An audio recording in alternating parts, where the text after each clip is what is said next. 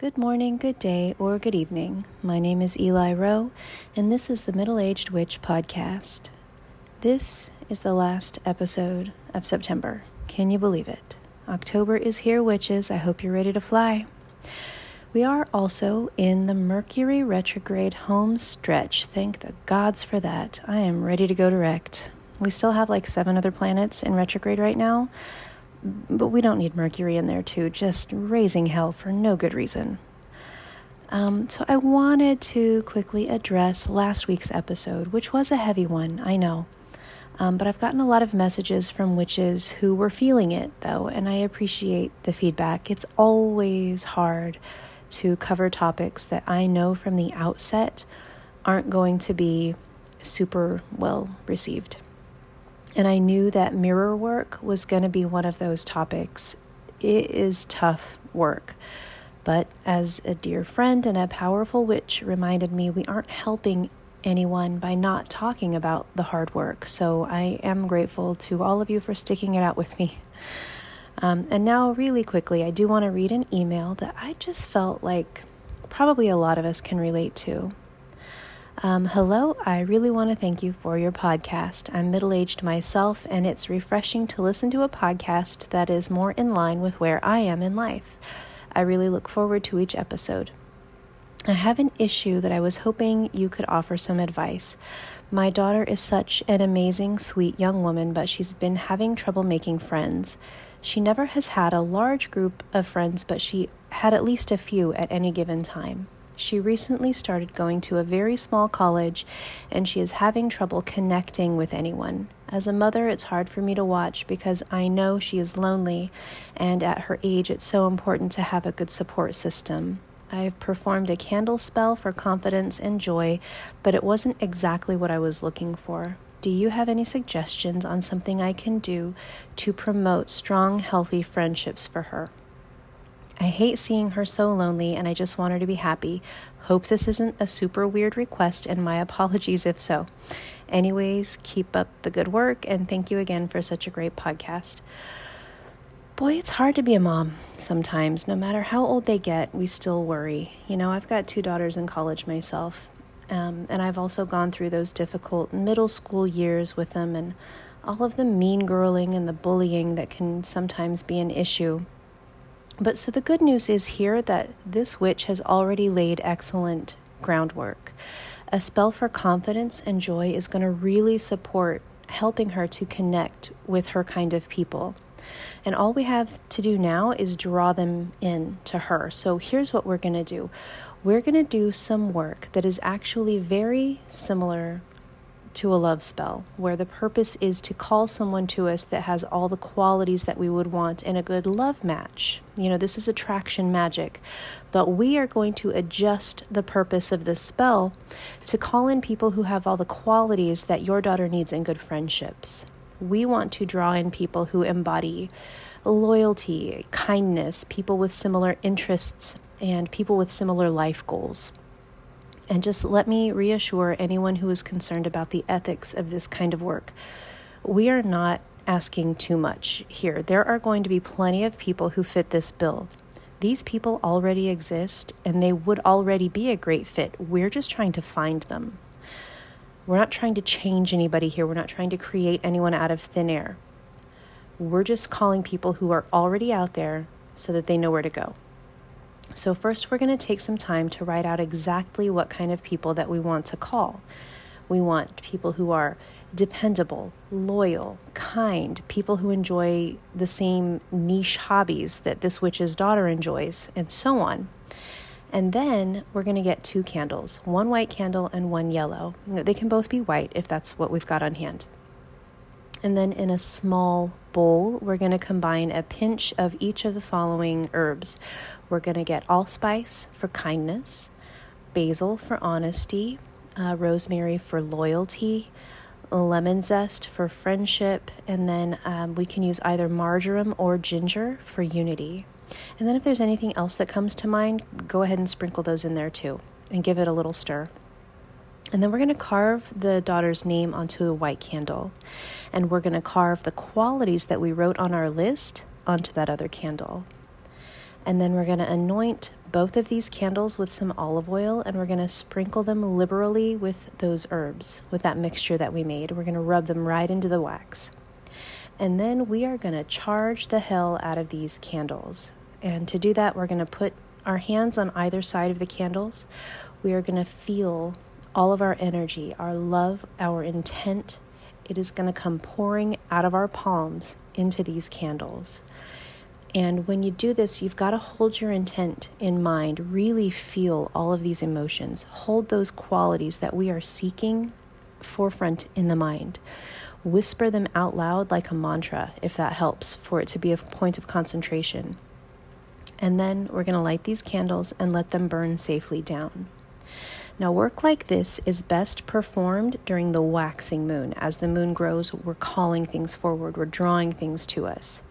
And as it happens, we are in the waxing moon phase, and we will be right up until October 8th. So we've got about a week and a half to get this work done during this moon phase. And if that isn't possible, of course, there's not going to be any penalties or anything. It's just nice to have the moon phase supporting this work. But even on its own, mother magic is so powerful. And I don't only mean literal mothers. Anytime we are performing work like this for someone that we love, we are embodying the mother archetype. So we could do this kind of work for a niece or a nephew, for a friend, for ourselves. It doesn't matter. This kind of work is really strong. Whew.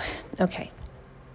So today we are going to talk about reading tea leaves. And this form of divination is called tasseomancy. For those of us who like to be a little bit fancy, it is Libra season after all. Lean into it. But this is one of the oldest and most well-known forms of divination. This crosses cultures and timelines. And this isn't only limited to tea leaves, although that's mostly what I'll be referring to in this episode. Tasseomancy just refers to reading signs and omens in the sediments of any drink. So this includes tea leaves, of course, but also coffee grounds or the dregs in a glass of wine, just whatever you're drinking. If you see patterns or pictures in the bottom of your cup, you're performing tasseomancy. And we don't even know how long people have been divining messages this way. This has been going on since at least the 1400s, although to be fair, that's only when the men noticed and started writing about it. But Turkish concubines have been reading each other's coffee grounds for a good long time before anybody thought to write it down. But all we really need to know is that tasseomancy has a very long, very proud history. Baltic and Slavic people brought it to the West, where Victorians, especially Victorian women, discovered a knack for it because it was so accessible. Everyone drank tea every day, and everyone had teacups. So this didn't require expensive equipment and no extensive training. Learning to read tea leaves required nothing more than an open mind and a willing imagination. It took no time at all to begin teasing meanings from the shapes and images that they saw. And, on the subject of divination, I do want to take a moment to say that there are a lot of different methods of divination, different disciplines, and you already know what I'm going to say. Every single form of divination that you can think of is, or at least has the potential to be, completely legit. We can receive messages from the universe in any form and from any source, as long as we are open to receive. We may get messages from a particular song that we hear on the radio or a sequence of numbers on a receipt for takeout. We might see shapes in the fog on our bathroom mirror after we get out of the shower. The universe is constantly sending us messages. We just have to decide to start looking. The only thing I will say at the outset is that it's easier to read leaves in a proper teacup rather than a coffee mug. The shape of a teacup just holds the leaves better for reading because the sides of a teacup, they kind of flare out, whereas a mug's sides are just sort of straight up and down. So the leaves tend to just slide down into the bottom of a mug rather than stick to the sides. My own teacup that I like to use for reading was bought secondhand at a thrift shop. It is nothing special. I just liked the pattern, plus it came with a saucer, and it was super cheap. It was less than $5. But that's part of the fun of tasseomancy, is finding the perfect teacup. I made a whole day of it. We went downtown, hunted around in thrift shops. Eventually, I found this cup that I really liked that I could see myself reading from. There are special tasseomancy teacups that you can buy. And, they've got like different symbols and pictures painted in them. And I guess, I don't know, the idea is that if like your tea leaves collect on or near these certain symbols, that there's a message related to that symbol. There are other cups that have like the zodiac symbols painted in them, and they're really cool, but we don't need them to be an effective reader. Okay, so what do we need? Well, as we said, we need a cup, we need a saucer, and we need some loose leaf tea. Loose leaf tea is much easier to read than tea from tea bags because tea bags tend to be filled with tea that's been chopped up a lot more finely. However, as we know, witches use what they got. So if all you have is tea bags, we can make that work. To be honest, coffee grounds are a lot more fine than tea leaves too, and they work just fine. So whatever you've got, just put a good scoop of tea into your cup or cut up in your tea bag, and then pour your water over the leaves, give it a little stir, and steep it for a few minutes. If you're using black tea, or like Lipton or Earl Grey, steep it for a good 3 to 5 minutes. Only 1 or 2 minutes for green tea, or else it gets really bitter. But then for herbal teas, you can steep it for like 5 minutes, at least, even more. And then just drink your tea, just sip it. And while you're sipping your tea, think about any issues or situations or relationships or just whatever you're hoping to see in your teacup. It is best to drink your tea neat for readings, so no milk or sugar. And don't drink all of it. You're going to want to leave some liquid at the bottom of your cup. I just tend to drink it until I start getting tea leaves that stick to my lips, and then I'm done. And the reason that you need a little tea left at the bottom of the cup is because when you're ready to read your leaves, you're going to swirl the cup clockwise 3 times, put the saucer upside down on top of the cup, and then flip it over. This gives your leaves a chance to do what they're going to do and go where they're going to go. So just, let them do their thing for a moment. And then after that, turn your cup right side up and position the handle of your cup towards yourself, like in the 6 o'clock position if you're looking down at your cup. And now we're ready to read. Now, you do need to decide how you're going to interpret your timeline before you start reading your cup. And this is generally how I do it, especially if I'm reading for myself. So generally, the images toward the top of the cup, closer to the rim, are coming in the near future. And then images that we see on the bottom of the sides of the cup are more in the distant future. We can also, if we want to get fancy, we can divide the cup mentally sort of into 12 sections. So beginning at the handle, which is closest to us, that is going to represent the current month. And then moving clockwise around the cup will be each of the next 12 months. So we can do it that way too. And then if we're going to read for someone else, we might also want to divide the cup so that we can see the past and the future. And in this case, if we're looking down into our cup, the left half of the cup is going to be the past, and then the right half is the future. And then for this method, if on the left half of the cup, which is the past, those things that we see towards the rim, towards the top of the cup, that is the near past. And then down towards the bottom of the left side of the cup is like the distant past, their childhood. Likewise, on the right portion of the cup, the top is going to be the near future, and then down towards the bottom right is going to be the distant future. And this is why I only do this if I'm reading for other people. I already know what my past is. I don't need to see the tea leaves for that. And there are frankly all different kinds of ways that you can divide the cup and read it, but we're just going to keep it simple and talk about those 3 methods of reading. And you can read the cup differently each time you read, but you do need to decide how you're going to read it before you flip it over, because we want our tea to know where to go. So, there are obviously going to be shapes and symbols that we are looking for, and there are so many different lists that you can find online, or you could buy a book. There are some interpretations that people generally assigned to the various symbols, but of course you can always and should always consult your own intuition first. You're going to really look at the shapes that these leaves take, and it might be an individual tea leaf, or it might be several leaves that form up to create these shapes. It might also just be the leaves themselves or the negative space between the leaves. This sort of recognition just comes with a little time and a little practice. But we are going to cover some of the more common symbols and their more common interpretations here.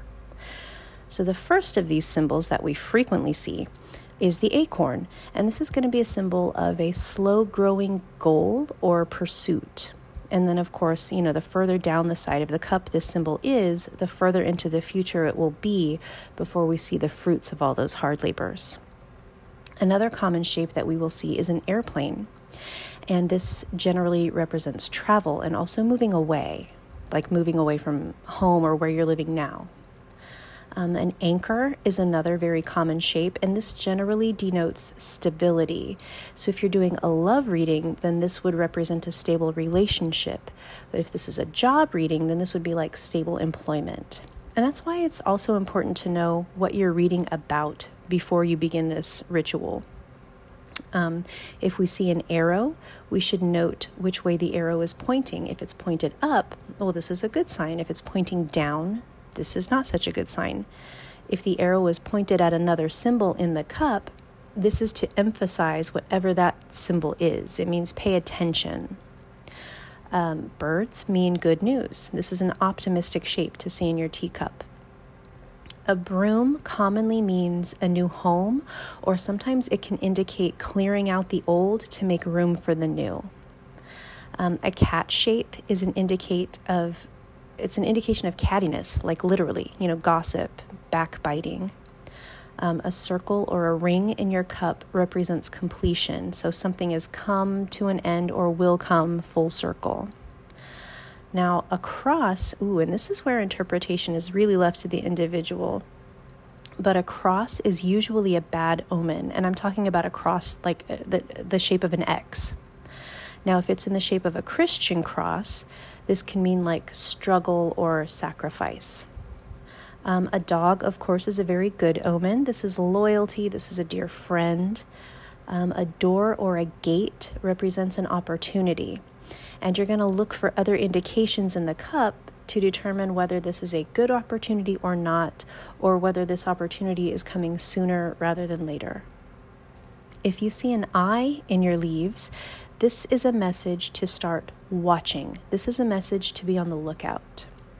A feather is, to me, a message from the guides or from the angels. A gun, and you'd be surprised how often you'll see a gun in people's teacups. A gun means discord or anger or an argument or like a major blow up. A heart, not surprisingly, represents love and romance. A horseshoe or a clover is good luck. A key, this might mean success or an opportunity that's opening up. And it can also indicate hidden knowledge, hidden wisdom. A ladder always denotes upward mobility. This means advancement. A lion, if you see a lion, this shape means leadership or authority. It can also indicate a literal Leo that's in your life. Just as a fish might represent an important Pisces, or a crab can represent a certain Cancer, and so on. If you see the moon in your cup, you need to start paying attention to your intuition. Start listening to that little voice, because there's a secret for you to uncover. A mushroom, unlike an acorn, indicates very fast growth.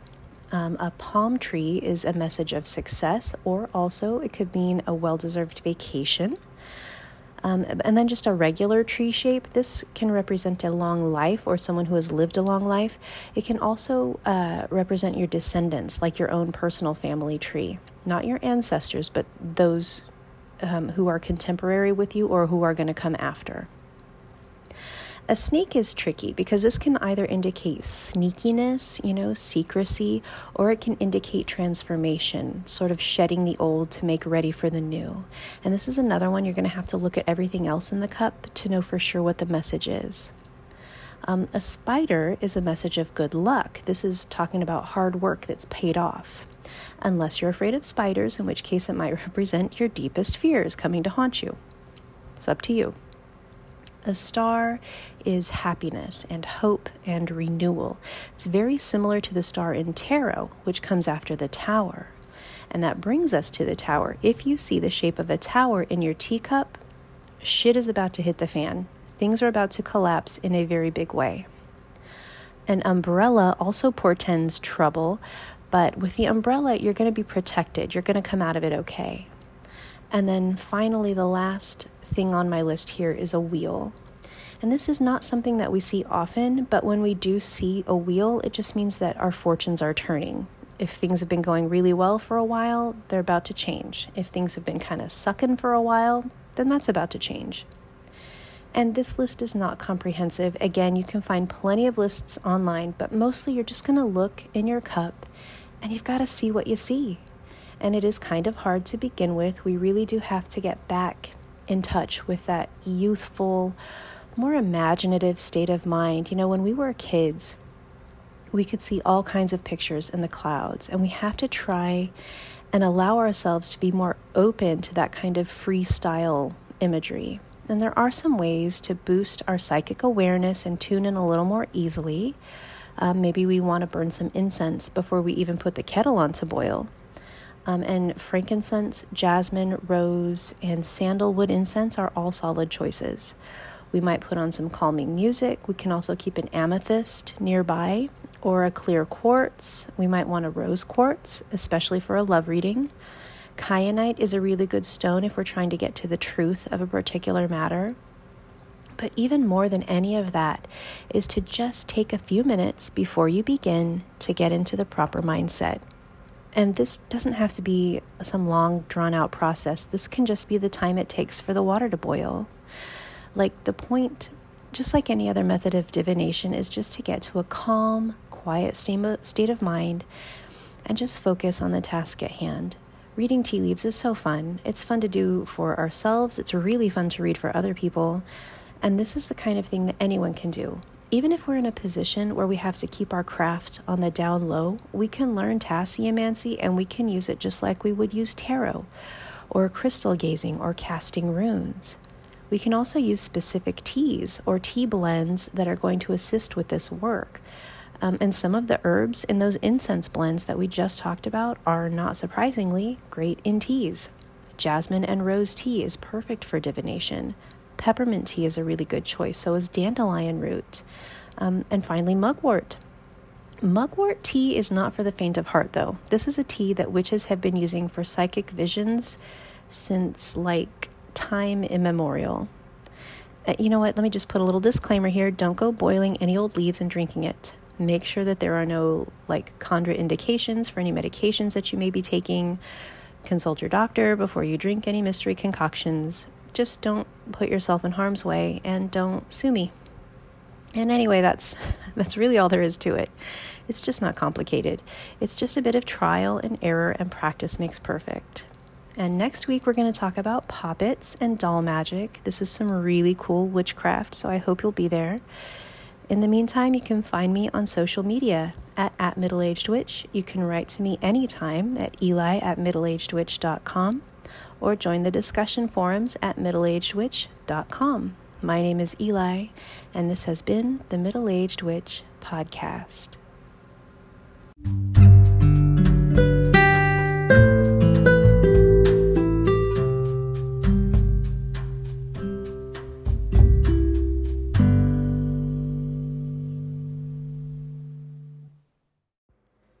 The content of this podcast is not a substitute for direct, personal, professional, mental, or medical health care and diagnosis.